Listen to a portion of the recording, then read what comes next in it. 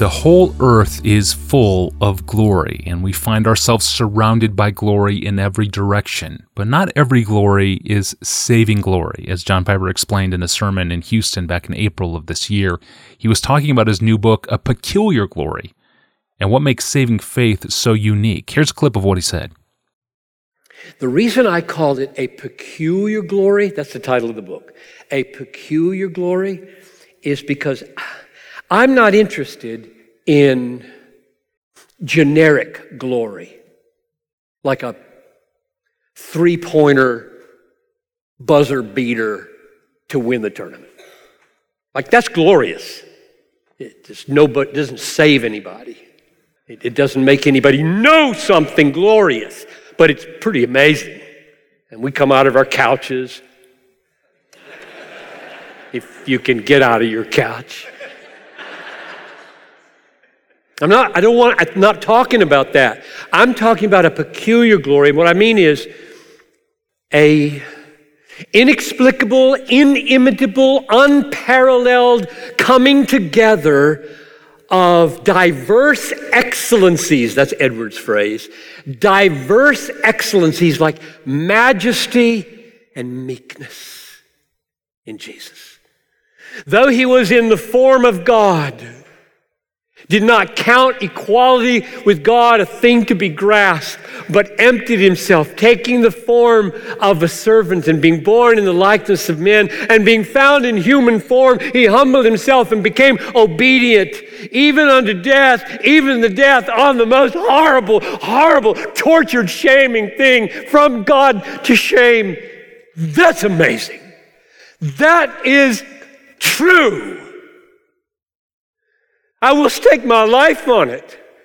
That man is true.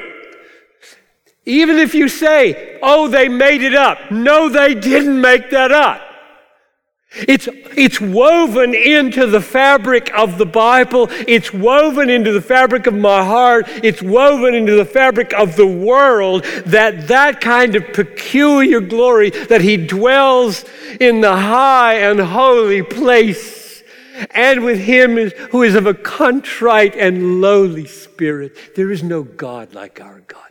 In fact, that's exactly the way Isaiah argues, isn't it? Who has seen a God like you? Now that rhetorical question, who has seen a God like you, means nobody. Okay, you got that? Nobody has seen a God like you. Go to the Hindus, go to the Muslims, go to Jews who don't believe in Jesus, go to all the religions of the world. Who has seen a God like you? Who, you know what comes next? Works for those who wait for him. All the gods make you work for them. God works for you.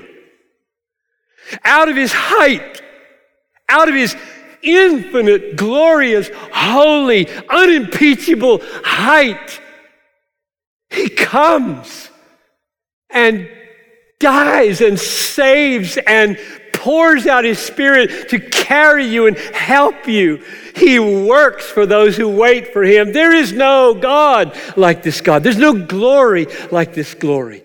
If God gives you eyes here, these eyes, and you read the Bible cover to cover over and over again, you will see the peculiar glory of God woven into this book such that you will know this book is God's book. Amen. This short clip was taken from John Piper's message on April 28th of this year, titled God's Peculiar Glory, How We Know the Bible is True. Of course, the message is named after Pastor John's new book, which you can find and download entirely, free of charge, free from our site at desiringgod.org/books. I hope you pick it up and check it out and read it and enjoy it. And while you're there, take some time to look around the site at our recent articles and devotionals and videos. Fresh content is delivered to the site multiple times every day and always at no cost to you, because we are funded by incredible, generous, prayerful partners around the world who listen to this podcast. And to those of you who support us, I want to say again, thank you. I'm your host, Tony Reinke, and I'll see you tomorrow on the Ask Pastor John podcast.